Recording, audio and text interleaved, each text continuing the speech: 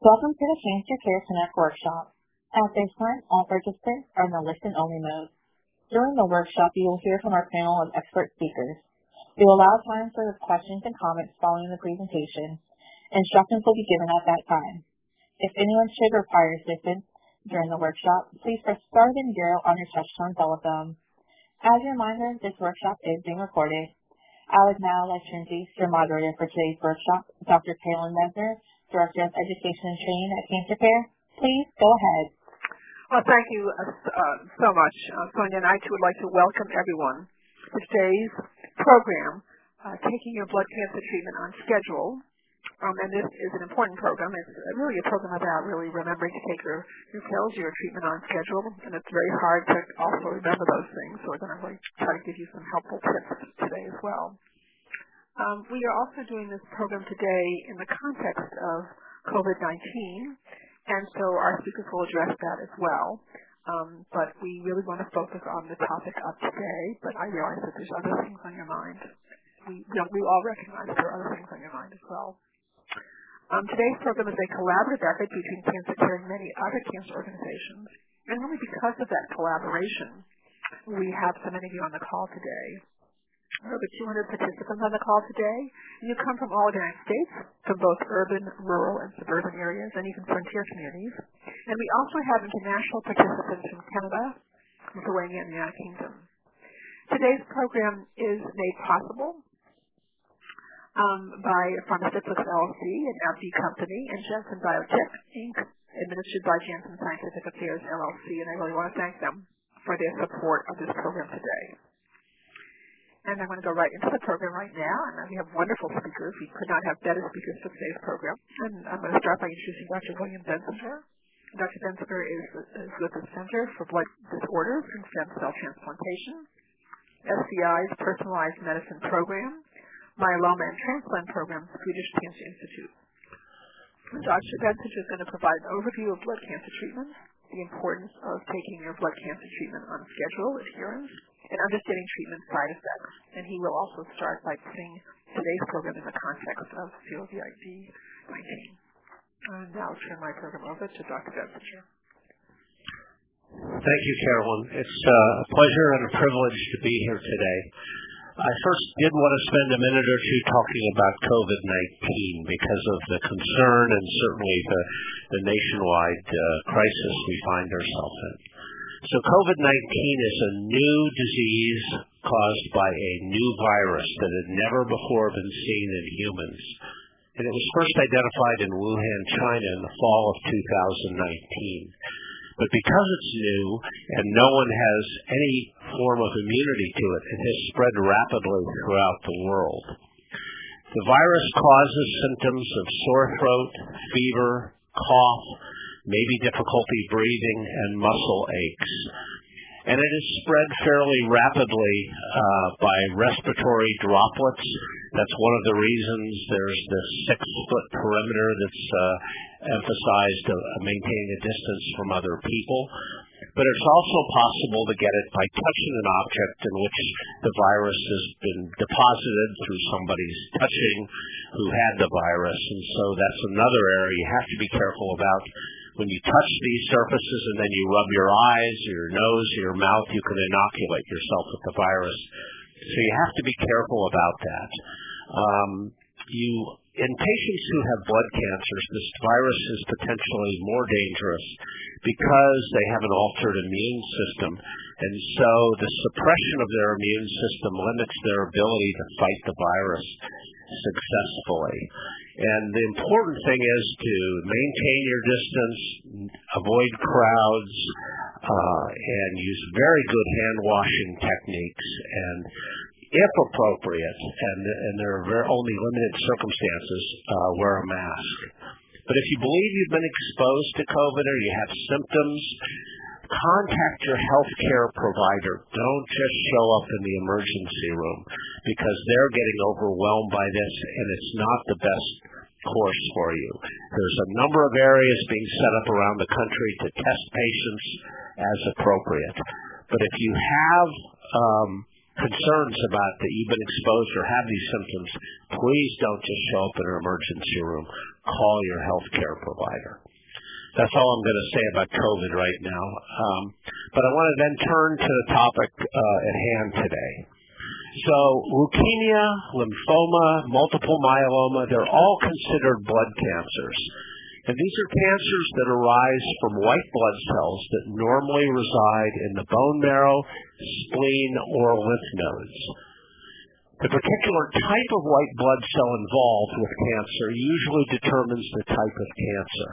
For example, multiple myeloma is a cancer derived from a type of cell called a plasma cell. Lymphomas are derived from one of several types of lymphocytic cells in the bone marrow, spleen, or lymph nodes. And the cell type usually dictates the treatment that's used. Now, cancer treatment uses one or more drugs designed to kill or inhibit the growth of cancer cells. And there are many categories of cancer drugs, which include alkylating agents, anti-neoplastic agents, anti-metabolites. All of these drugs inhibit DNA replication and are used to stop cancer cells from growing and reproducing. Another class of drug often used are steroids, which are used to treat lymphoid cancers or myeloma cancer cells. And in more recent years, there are newer categories of drugs that tend to be more targeted, and these include monoclonal antibodies. These are antibodies that bind to a particular protein expressed on cancer cells. And when these antibodies bind to the cancer cell, they can inhibit the growth of the cell or can kill the cell directly or indirectly through a patient's immune system. There are other targeted therapies designed to attack or inhibit particular growth pathways that the cancer cell utilizes in an abnormal way. For example, there's a class of drugs called BTK inhibitors or proteasome inhibitors. These have shown great promise in the treatment of lymphoid cancers. There are other types of immunotherapies that have shown great promise. There's a class of monoclonal antibodies that serve to reverse the inhibition of cancer cells caused in a person's immune system. These are often referred to as checkpoint inhibitors. All of these newer treatments have resulted in tremendous advances in the treatment and control of patients' blood cancer. Some of the drugs used for control of cancer are schedule dependent, which means they have to be given and taken at a particular time in the course of therapy. Other drugs such as BTK inhibitors must be taken daily or continuously in order for them to exert their effect. If doses are missed or omitted for more than a few days, early recurrence of the cancer can occur.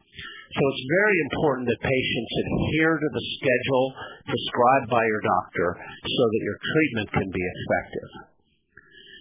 Now, the side effects of these drugs vary with each drug and may be more apparent when combined with other drugs. And there's a myriad of side effects, but they can include general side effects such as edema or fluid retention, fatigue, insomnia, fevers, headache, or weight loss. There are gastrointestinal effects such as constipation, diarrhea, or nausea. Infections can occur, including bronchitis and pneumonias or blood infections. Peripheral neuropathy, which is numbness or tingling in the hands or feet. Muscle pains or spasms, shortness of breath, or cough. Some of the drugs can exacerbate pre-existing conditions such as high blood pressure or diabetes, and certain drugs can predispose to blood clots, which can be dangerous at times. Other drugs may affect the heart, kidney, or liver adversely, and this requires close monitoring of cardiac function, kidney function, and liver function. Many drugs also affect blood cell production in the bone marrow and can result in low numbers of white blood cells that can predispose to infections, low numbers of platelets that can increase the risk for bleeding, or low numbers of red cells that can cause anemia, which can increase fatigue and cause shortness of breath. The effects are the main reason your doctor closely monitors your blood counts during treatment. Now, often these side effects can be reduced by altering the dose or schedule of the particular drug or drugs. And this can be done often without a significant negative impact on the anti-cancer treatments that are being used. This makes it particularly important to discuss any side effects that you may experience as early as possible with your healthcare team so that they can make appropriate adjustments. And with that, I'm going to stop and turn it over to the next speaker. Well, thank you so much, Dr. Benson. That was a really outstanding presentation, and really you set the whole context for today's program. So thank you so much. I know there'll be questions for you during the Q&A. And our next speaker is Dr. Michael Morrow.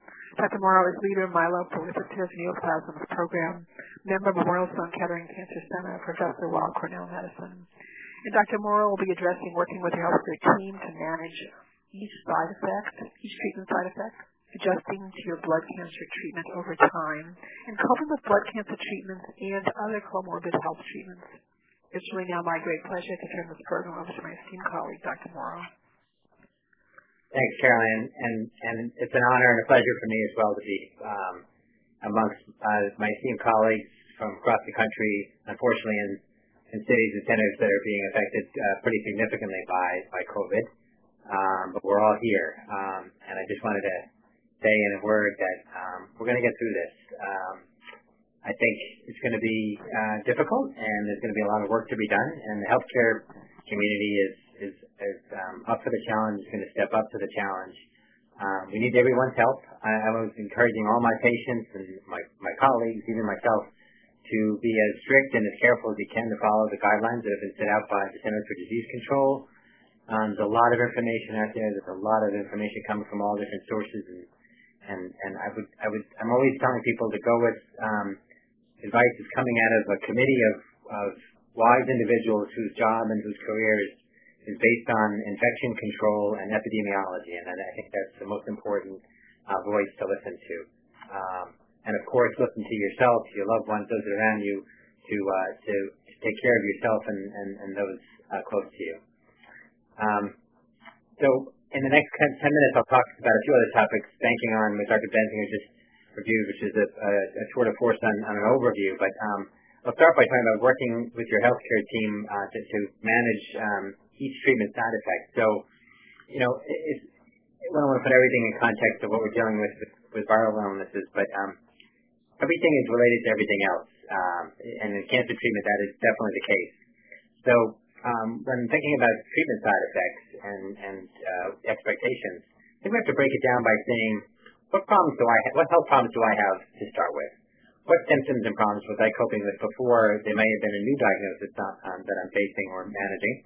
And I would call these, what are my comorbidities? What are my other problems? And that helps set the stage, because sometimes you're looking to see if there's a worsening or a strengthening of issues that are related to your other health concerns, which may not necessarily be due to chemotherapy or a cancer diagnosis, but they certainly could be. When you hear about treatment and treatment side effects, I think you have to look at it in terms of what should I be expecting to have happen, meaning what are the common things, what should I know to look for, know I can manage through, and then, of course, talk to your healthcare team. And that includes, just to go over the healthcare team, there are many different points of contact. Just like we're on the phone here today, I spent all morning doing what's called telehealth to talk to my patients like I was FaceTiming my grandmother or my children.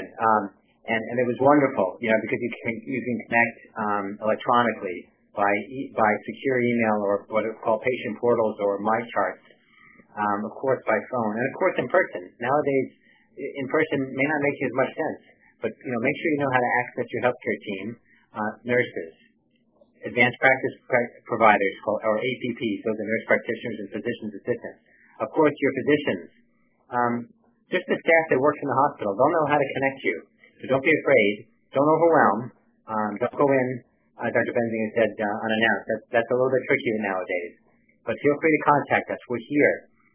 And when it comes to side effects, you want to be able to ask, what do I do if I have a side effect, an expected side effect? How do I manage it? Sometimes side effects can be pretty severe, and I think you have to have an action plan to manage what could be severe side effects. What things might just require a phone call or kind of, monitor at home. In taking care of blood cancers, things like a fever can be a call to action. A fever can mean a trip to the hospital, depending on the circumstances. If your blood counts are low and you've just finished chemotherapy and may know that your blood may be at a point of maximal suppression. That's especially important now because symptoms and side effects from other health concerns, such as COVID, could be more serious. So certainly don't hesitate to call or reach out for the expected problems. Again, many side effects do require evaluation. I think the most important aspect is communication, because the healthcare team is usually able to figure out by phone or by message, by video nowadays, or however means possible, to help you understand, do you need to call 911? Do you need to make an appointment? Do you need to manage at home? There can be a number of different things that could be done, even for a more significant side effect. Sometimes you may need to be in the hospital, and I always say that sometimes cancer treatment may be like expecting a child. You may want to have a bag packed with some key things you might need in case you do need to get to the hospital. Probably reasonable to think about depending on the strength of your treatment. Not everybody, but certain people. The next topic to cover might be adjusting your blood cancer treatment over time. Dr. Benzinger mentioned that there can be adjustment in the dose or the periodicity of chemotherapy. A lot of chemotherapy comes in cycles where you're getting a treatment once a month or once every 6 weeks or every 3 weeks or 2 weeks. It all depends on the treatment, the cancer, and the recipe that gets you into remission or treated successfully. We're always looking to see how people are doing, how the blood counts are responding, how the cancer is responding. There are a number of different things that could affect how chemotherapy could be adjusted. If your blood counts are remaining low, maybe they're too high or too low, maybe there's one element that's not right. That may require an adjustment or a delay or even an acceleration. Neutropenia, low white blood cell counts, is a key element. Learn about that, know about that. That's your white blood cell count and the fraction of cells that fight infection. Especially important nowadays when we are probably concerned that patients with blood cancers may be more prone to infections of any kind, including viral infections. And it's really good to know your situation, especially right now. Chemotherapy can be adjusted based on how successful it is. Let's say you've gone into remission early. Let's say it's taking a bit more time. Sometimes we augment chemotherapy and we need to boost things to get you there faster. I take care of a lot of patients with a chronic leukemia called CML. And there we're just, like we're tracking a runner in a race, we're seeing how fast the remission is happening. Can we speed it up? Is it are we breaking records? Are we getting into remission very fast? And sometimes we need to adjust or change treatment, not because we're failing to get into remission, not because we've relapsed, simply because we're not getting into remission fast enough. So everything is dependent on the cancer, and it's all about communication again, because we have to put all this information together to adjust how the recipe looks and how it needs to go. So we need to hear how the side effects are, how you're tolerating it. It's not a time to be sort of putting on a game face. We need to know how people's function is, how they managing, doing, getting around, so we can practically and wisely and smartly decide how to navigate together to make it work. Last topic in the last few minutes would be coping with your treatments and other comorbid health treatments. We talked a lot about side effects already and some of the certain things that can happen, and there's a few areas that are particularly important. First is that all the care teams need to and will talk. For example, in leukemia therapy, some medications may have specific side effects on the lungs or the heart. That's an area where we actually have specialists. For example, there's a field called cardio-oncology. It's cardiologists that just look after cancer patients. So they're going to specifically know what kind of chemotherapy side effects might happen related to cardiovascular health. What about just screening someone to make sure their cardiovascular health is as good as possible before they get chemotherapy? So it's okay to have comorbidities. They happen, and they're not going to mean you can't get good cancer treatment. Sometimes we want to make sure we don't develop any comorbid health issues, and we're going to be very proactive to get you to a specialist. Don't worry. It just means we're looking out for you. We want to make sure everything is looked at together, because again, everything is connected to everything else. The shin bone is connected to the foot bone. in leukemia and blood cancer treatment, we're often working with cardiologists, pulmonologists, infectious disease specialists. My goodness, they are our right hand and partners in this, and boy, are they being overworked right now. Neurologists, urologists, all kinds of different specialists, nephrologists. So don't be afraid to be seen by another specialist to help us manage either an illness you might have or a comorbid condition you have, another health problem, or us trying to anticipate and making sure you don't have any difficulties with your treatment. The other thing to mention is that sometimes cancer diagnosis really takes front and center stage and other things are cast aside. And that's a dangerous area to get into. Make sure your general health maintenance does not get neglected.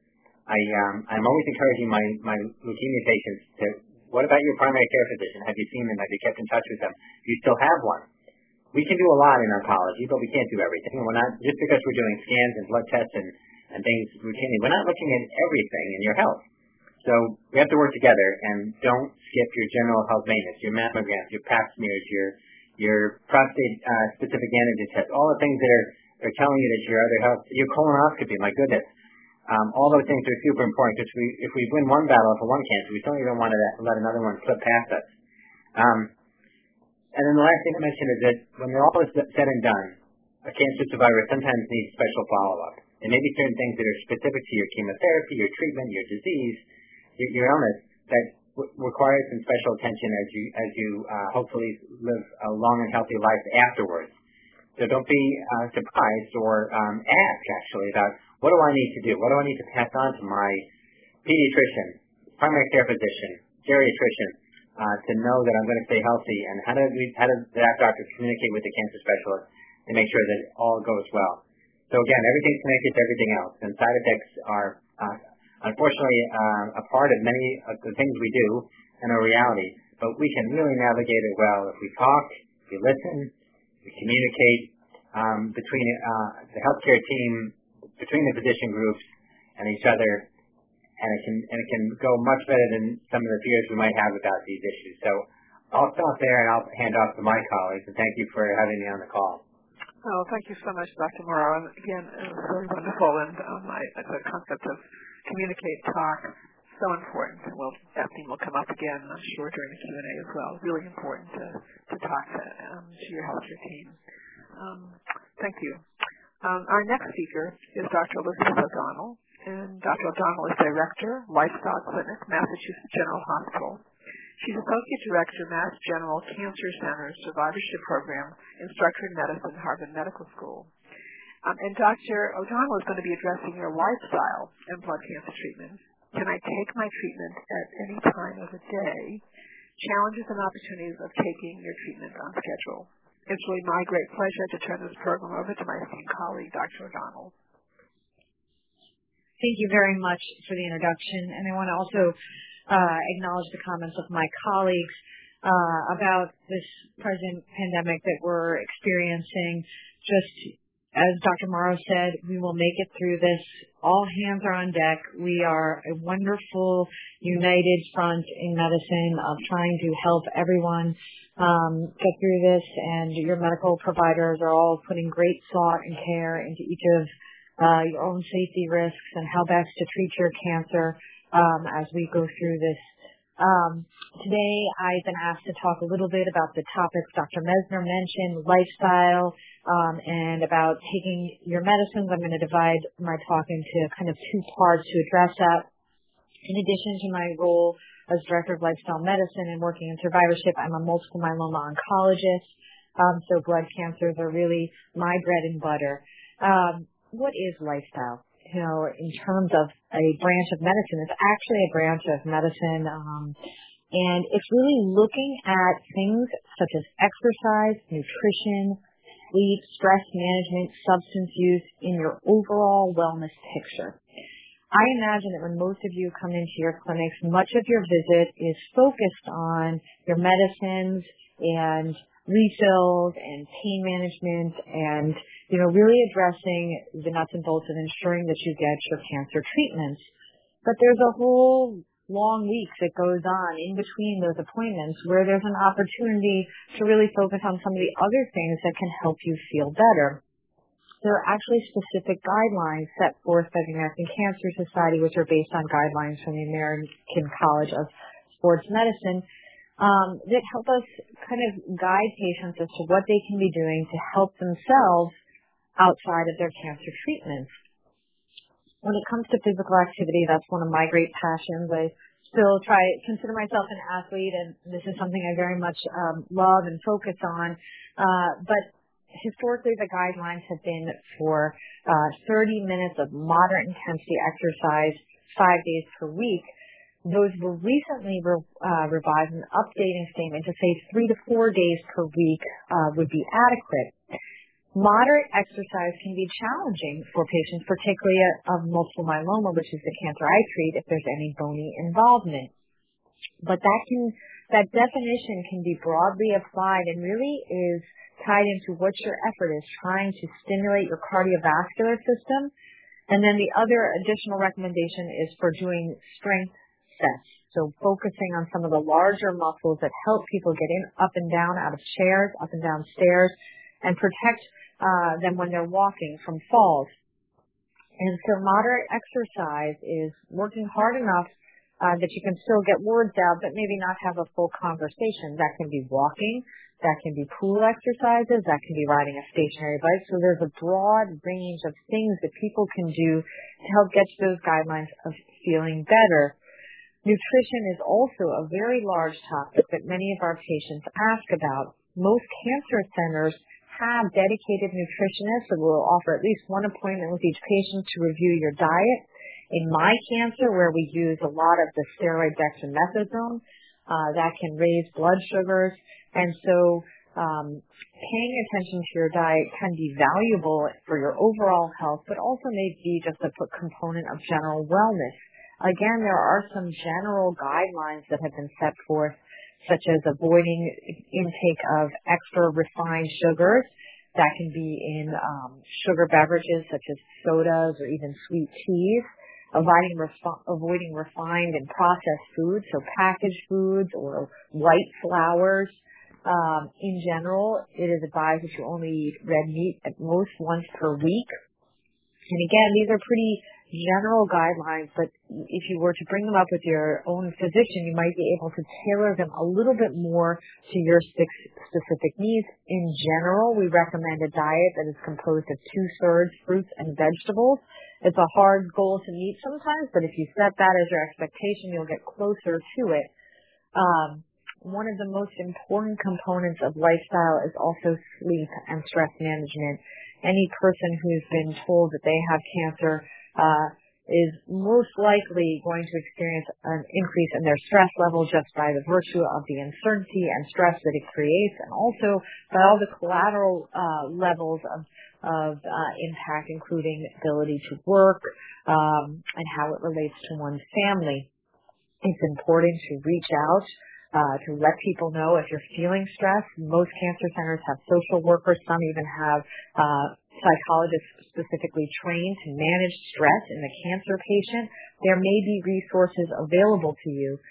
Sleep is another huge issue for many patients, both because of the stress and anxiety that can be experienced, but also some of the side effects of medications can impair sleep. This is a particularly large problem in my cancer, multiple myeloma, where we give dexamethasone. In the next 5 minutes of my time, I'll talk about timing of medicines as well. But there may be strategies to mitigate the burden of some of your medicines and the effects they may have on your sleep. You can also talk about sleep hygiene, which includes going to bed at the same time every day, not drinking caffeinated beverages, minimizing naps, both in terms of when they occur and how long they last. And if you're really struggling with sleep, there are medicines. Just like if you were nauseated, you would ask for a medicine or therapy to help with that. There are medicines that can be prescribed by your provider and adjusted according to your needs that may help you. So your life outside of your cancer treatment is so critical and so important. And know that there are some parameters and guidelines that your physician and your team can help address with you. Work in partnership with your team. We also have resources like physical therapists that can supplement what your care team is able to provide. In the remainder of my time, I'm going to shift focus and talk a little bit about medicines, timing of medicines, and how to stick with them so you get the most efficacy. So for my cancer, again, multiple myeloma, it seems like for every one medicine we prescribe you to treat the cancer, we prescribe you another to prevent a side effect. For example, Revlimid is a medicine we use that has a risk of blood clots, so we prescribe aspirin. Velcade is a medicine we use, and we prescribe acyclovir to prevent shingles. And so the amount of pills, some people go from having not taken any to having a full countertop full of medicines. And so one strategy that can be very useful is really to have a pill box. That's useful just in terms of organizing your medicines, but also in terms of keeping track. It's very easy to forget if you've taken something in the morning, if it's just in a bottle, especially when you're taking it day in and day out, week in and week out, year in and year out. So building a pill box will help organize your medicines, but will also help you keep track of whether or not you've taken them. If you have difficulty creating a pill box, I know our nurses will help patients get their pill box filled, and also we can get visiting nurses for those who need some assistance at home. That resource may be available to you as well. This will certainly help keeping track, but timing also can matter. So there are two aspects to timing. There's just the primary element of trying to keep the drug levels inside your body consistent so you get the benefit that's intended from the medicines. And then there's also trying to take the medicine at the time of day that will be best suited to you. For example, if a medicine, and I'll use my own again, Revlimid, makes you a little bit tired, I recommend that all of my patients take that medicine at night so that they're not sleepy during the day, and it might actually help them sleep better. A different example, the opposite example, is the medicine dexamethasone, which is a steroid. Steroids can really make people feel hyper alert, agitated, have difficulty sleeping. And so I have patients take those medicines in the morning so that if they're going to be super energetic or have difficulty sleeping, that it's better that they take it earlier so the effect is less as the day goes on. So those are some strategies, and especially with medicines that may cause a little nausea, I'll have my patients take them at night so that they can sleep through rather than feel more nauseous. So there are different strategies that you can employ, and it can be overwhelming. And your pharmacist as well can help advise you on timing of medicines as they relate to one another. Some medicines cannot be taken at the same time, and so it's important when you start treatment, when you add these medicines in, to review your list with either your hospital-based pharmacist or the pharmacist who provides your medicines to really go through that and make sure you get the optimal benefit from your medicines. One thing that patients worry about a lot, though, is if they miss their medicine or if they don't take a dose. If you're concerned about the timing of when you last took it, in terms of it being too soon, you can certainly touch base with your doctor's office. However, for a lot of the cancers, blood cancers, this is a marathon pace. And so while we very much encourage you to stick to your schedule, do not let it become a source of anxiety if there are small variations. We want people to really try and have the best quality of life as possible while they go through their cancer treatments. So those are my topics for today. I'd be happy to go into greater detail during the question and answer session. Thank you very much for the invitation to participate and to discuss these topics. Thank you so much, Dr. Val. That was really outstanding, and really bringing in lifestyle is so important here in terms of just how to integrate all of this into people's lifestyle, and also how to use your lifestyle to help you to manage all of your treatments as well. So really excellent. Excellent team of speakers, I must say, and we're going to take questions in about a minute or two. I just want to say a few words about cancer care, and then we're going to, as a resource for all of you, and then we're going to take your questions. Cancer care is a national organization. It's staffed primarily by oncology social workers, and we have a hope line, 1-800-813-4673, or you can visit our website at www.cancercare.org. We provide a really host of services, if you want to call it a menu of services. You can call and access practical assistance from us. We also provide financial assistance to people in the United States. We also provide a chance to talk with one of our oncology social workers about your concerns or questions, and you can do that basically on the phone or online. And we do have an array of online and telephone support groups on blood cancers, on also for different populations, so for older adults, younger adults, middle-aged adults, for caregivers, for partners, for spouses. So there are different relationships that we offer programs for. We also have a Cancer Care for Kids program, which is a program primarily for children for whom there is cancer in their families, and to help them to understand what's going on, and to help also their parents or guardians or grandparents to communicate with them to some extent about what is going on. So that's been a very important piece. We do these education workshops. There's a lot of them coming up. And we also do a number of publications and fact sheets. So with that all being said, we now do have time for your questions. And I'm going to ask Sonia to bring all of our speakers on board. And if Sonia could explain to you how to queue up for questions, I'm going to try to take as many of your questions as possible. So. Thank you. Ladies and gentlemen, if you would like to ask a question, please press star then 1 on your touch-tone telephone. If your question has been answered and you wish to move yourself from the queue, you may press the pound key. Those of you on the web may submit questions by clicking Ask a Question. Our first question comes from Stephanie K. Your line is now open. Okay, thank you so much, Dr. Messner. I think this is a great seminar. I am a nurse social worker and a breast cancer survivor, not a blood cancer for 13 years. But my questions are, number 1, why is long-term side effects never discussed? I had Adherence cytoxin and Taxol Herceptin, and I was never told about possibility of Adherence causing heart problems. I had to look it up myself as a nurse. Never told about Herceptin causing heart problems and lung problems. And my oncologist said you don't need any more mugger scans anymore. I had 4. And I'd like to know in the future why they don't want to discuss that you may need to have more. And also the possibility of any kind of problems that could happen to you later on.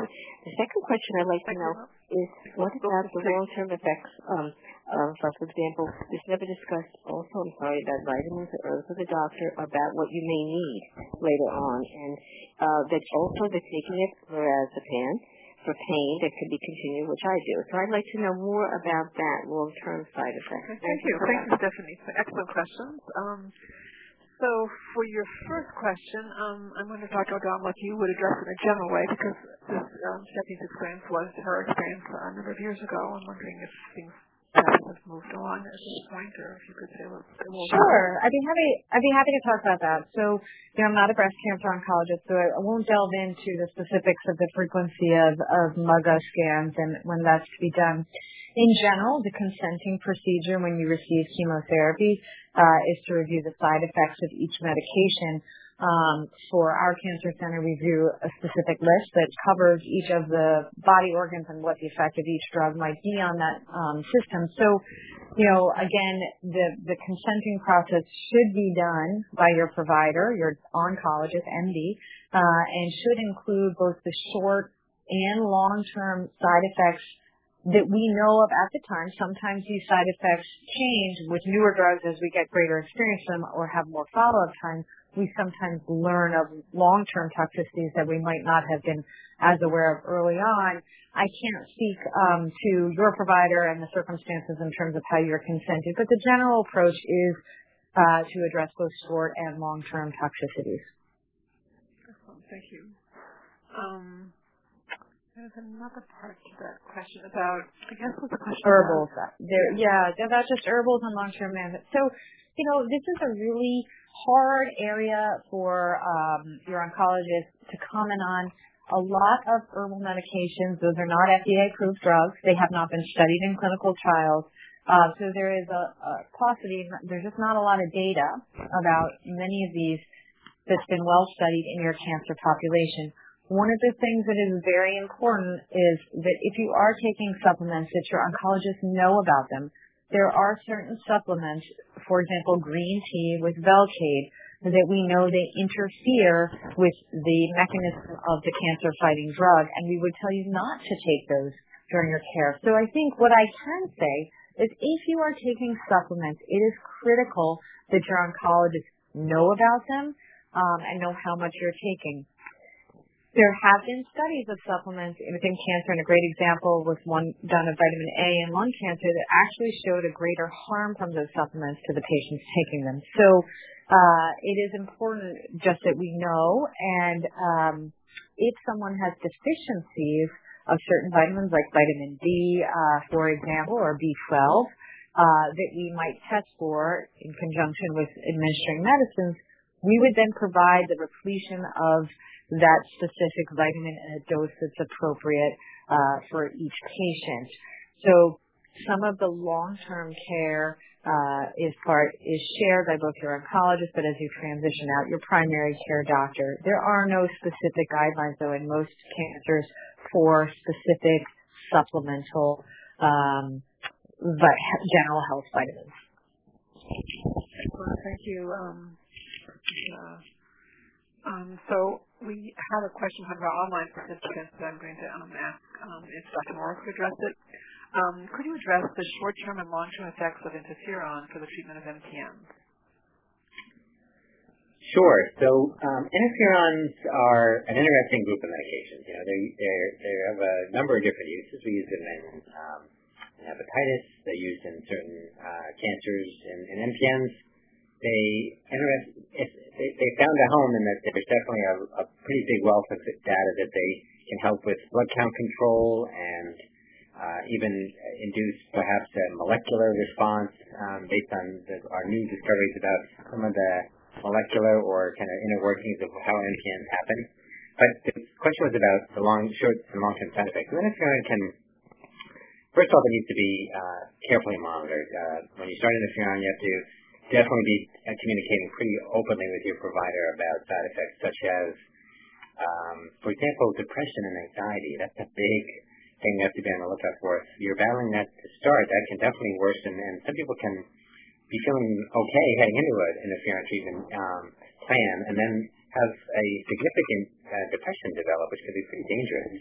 So that needs to be openly discussed. But it can run the gamut. It can cause palpitations, loss of appetite, and GI side effects like diarrhea. It can cause weight loss, insomnia, flu-like symptoms, particularly when you take the injection, you name it, fatigue. So not to say something that's been recently quoted in the news, but we don't want the treatment to be worse than the condition itself. But interferon, when things aren't right, can feel like that a little bit. So it needs to be adjusted or held. The side effects will often disappear or resolve pretty quickly if we hold the medication, and then we can think about resuming. It needs to be adjusted pretty carefully. The dose needs to be brought up pretty slowly. Long-term side effects, how long we use it and how we use it in MPNs is really up for discussion. But I would say we've got to make sure we keep an eye on the status of the disease. Bone marrow fibrosis is something we look at from a disease standpoint, from a drug standpoint. We don't have a significant short list of long-term side effects in interferon, but we know it can, for example, flare up autoimmune thyroid disease. It can cause liver inflammation that needs to be monitored for. So there are definitely some sort of more chronic issues that have to be looked out for, and there is some follow-up that's needed between the primary care and the oncologist to take good care of the patient who's on interferon to make sure they don't have these kinds of side effects develop. But the things to mention would be to keep a close eye on mental health, thyroid issues, and then just, you name it, report it and discuss, and hopefully we can work through it. Well, thank you. And we have another online question. This is from Dr. Bensinger. I feel so nauseous when I take my medicine. I know that I should take it, but I can't bring myself to do it sometimes. What are some tips to avoid the nausea? Yeah, that's not an infrequent problem because some of these medications do have significant GI side effects. Often it's helpful to take an anti-nausea drug prophylactically. So maybe an hour before you're due to take your medication, an appropriate dose of, say, a drug like ondansetron or a drug like compazine, taken a half an hour before can mitigate or reduce the feelings of nausea. And I think that would be my main suggestion for you. Also, occasionally it's a dose-related effect, and so adjusting the dose may also be another way of dealing with that. Excellent, thank you. We have another question, and this one for Dr. O'Donnell. Is there a special alarm clock to help take medicine? That's a great question. There have been actually some studies of pill bottles that have alarms on them, both to let you know when to take it and to ensure that you don't take them at the wrong times.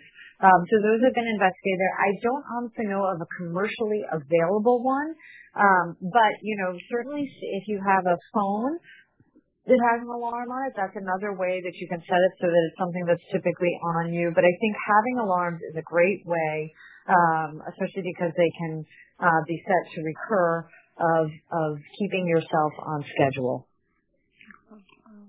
And another online question for Dr. Morrow.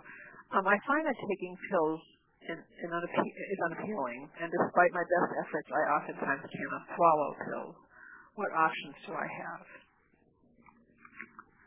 Well, I guess I'm lucky. I don't have that challenge, and I personally try to do feats of strength in my own household to see how many vitamins I can take at the same time with very little water. But that's not everybody. I know some people are quite on the other end of the spectrum.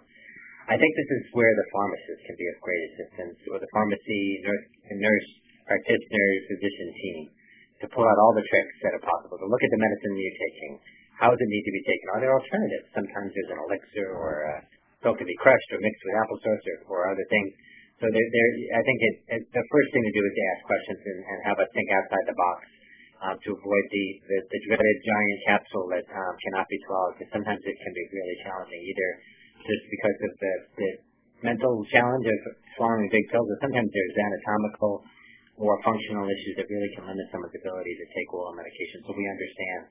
So, but I would say alternative formulations, alternative schedules, manipulating the oral medication to make it more palatable, and just looking at your comorbid health in general, the rest of your health, to make sure everything is optimized are the tricks that I would say. And definitely do not hesitate to talk to the team. We've got to make sure medications are doable.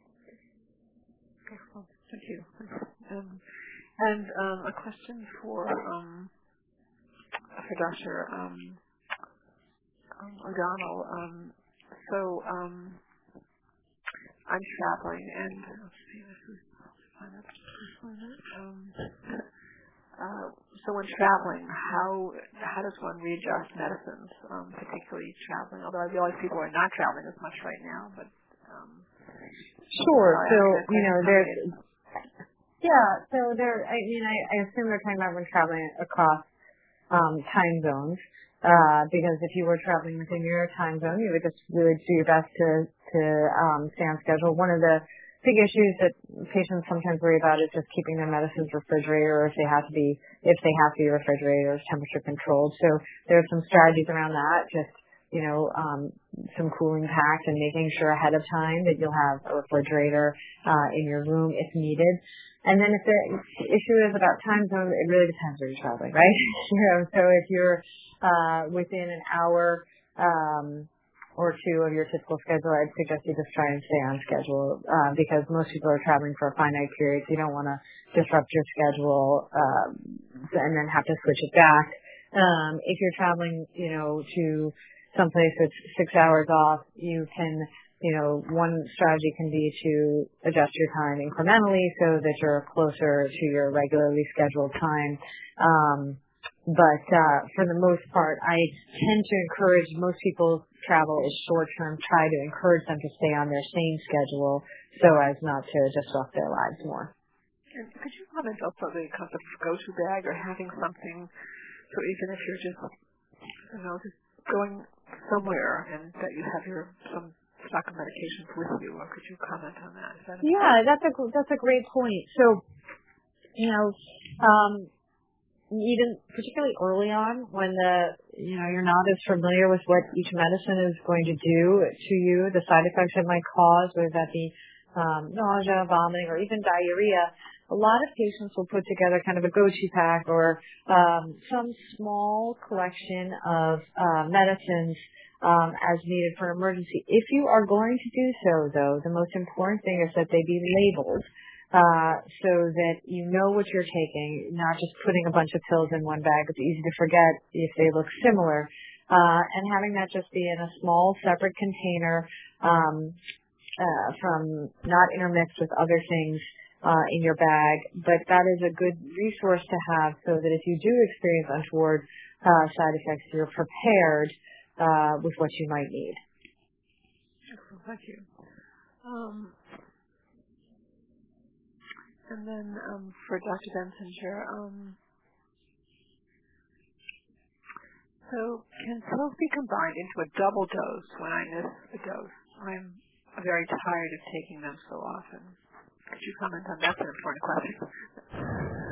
I'm not sure exactly whether when you say a double dose, do you mean a dose that you would take more than once a day? Or if it's a dose you're supposed to take more than once a day, generally that's discouraged because the scheduling is dependent on the pharmacokinetics of the drug. How long does it work in your system? How long does it last? And often it's necessary to dose more than one time a day. So taking them together at a double dose is probably not a good idea. And I would say that also applies to the idea of combining days. If you're taking a drug on a daily basis, doubling up and then skipping a day is probably not a good idea as a generality. There are occasional exceptions to that for some drugs, but as a generality, I think it's not something I would recommend. And this is a question that I'm going to ask, Ashley. Thank you for your answer, Dr. Bensinger. That's really important. This question, so it is difficult to afford all the medicine that my husband needs to take. I tell him that his health comes first, but he likes to stretch out his medicine to save money. What can I do to help? So one thing I do want to say, and I'm going to ask one of our speakers to address this further, is that there are ways to get help with the cost of medications, both from various nonprofits that have copay foundations and also from the pharma companies themselves. And any of the copay foundations that you were to call would be able to actually assist you with that. When you conclude the call today, we'll be sending you an evaluation, but in the evaluation will be all sorts of resources. And it will include information about copay foundations, financial assistance available, and also about just the general concept of how you can get help with the cost of your medications. With that being said, if Dr. Moore, if you could comment on the fact that the idea of the concept of just stretching out medicine to save money, what the implications of that are. So I can reread the question. It's difficult to afford all the medicine that my husband needs to take. I tell him that his health comes first. He likes to stretch out his medicine to save money. So because of stretching out medicine, what does that do in terms of just the benefit for the medicine? Thanks, Sharon. First, I just want to echo what you said, that to be aware that there are a variety of different sources and ways to help with copays or out-of-pocket expenses for drugs. I guess I can't say strongly enough that sometimes we are almost entirely reliant on someone taking the right dose of medication. For example, chronic myeloid leukemia is a disease treated by an oral medication that if the dose was stretched out, that could completely derail our ability to get someone into a safe remission. And if it's a matter of doing whatever heavy lifting is required to get that drug to that patient, and some of the tricks that we have up our sleeve are pretty outstanding. I I would never want to know about a patient who was sort of suffering in silence and stretching their drug therapy out, because one of the most common reasons for someone not responding to treatment is that they're unable to get their medications, or they're unable to get their refills, or they're some other barrier to them taking them, especially in the era of oral medications, targeted drugs. So please let us help. Please don't be afraid to tell us. It shouldn't be embarrassing. It shouldn't be something you have to bear on your own. It's so common at all levels. Everyone has a burden, unfortunately. And ironically, sometimes it's not those of us who sometimes have less means. Sometimes it's people who actually are caught in the middle, or just don't have the right health insurance or the right plan. So let us help. Know that there are programs and from the manufacturer to charitable organizations to cancer care to you name it. And most importantly, there's another human being on the other end of the line who knows exactly what you're talking about and who cares about you. So please don't let that happen. If you can at all, engage us and see what we can do. Sometimes it's the reality, but at least if we know about that, we can help you manage. So and hopefully that's not what has to be, but certainly that's what I would say. Thank you very much. I just want to weigh in on that. It's such an important topic that we know people are doing this, and we really want to help. I think that's great advice, and I will say that we have been able sometimes.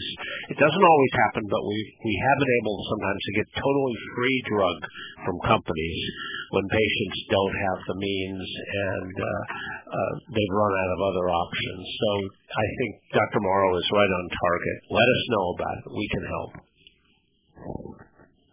That's really important to sort of awareness. And most importantly, the help is there, and I think that's so important.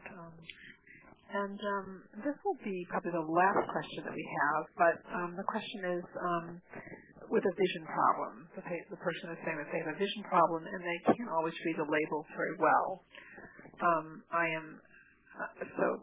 The question is, what can be done because the labels on the pill containers are difficult for them to read. So Dr. O'Donnell, do you want to start with that one? Absolutely. So, this is tying into what my colleague said just a moment ago. You have a team. And so, this is where you need to make sure people know that you can't see them, and we can certainly help. We have patients in my clinic that we do this for who have a very similar problem. So patients can talk to their pharmacist. When they pick up the pills, they can help with labeling and going through them, and you can work with your pharmacist directly to write on the pill bottles, so that you can see what you're taking, and work with your team to make sure they can help you identify what you're supposed to be taking, and come up with a system of putting those in pill boxes in a way that you know what's what. Because this is a problem that many of our patients unfortunately do struggle with. So please, let your providers know we're always happy to help with these issues.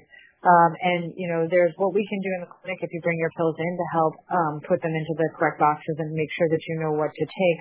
But also, if you are getting other medicines that might not be ours from your pharmacy, maybe a blood pressure medicine or something else, asking your pharmacist to help you color code or identify. Color coding can be very helpful. What is for cancer? What is for heart? What is for diabetes?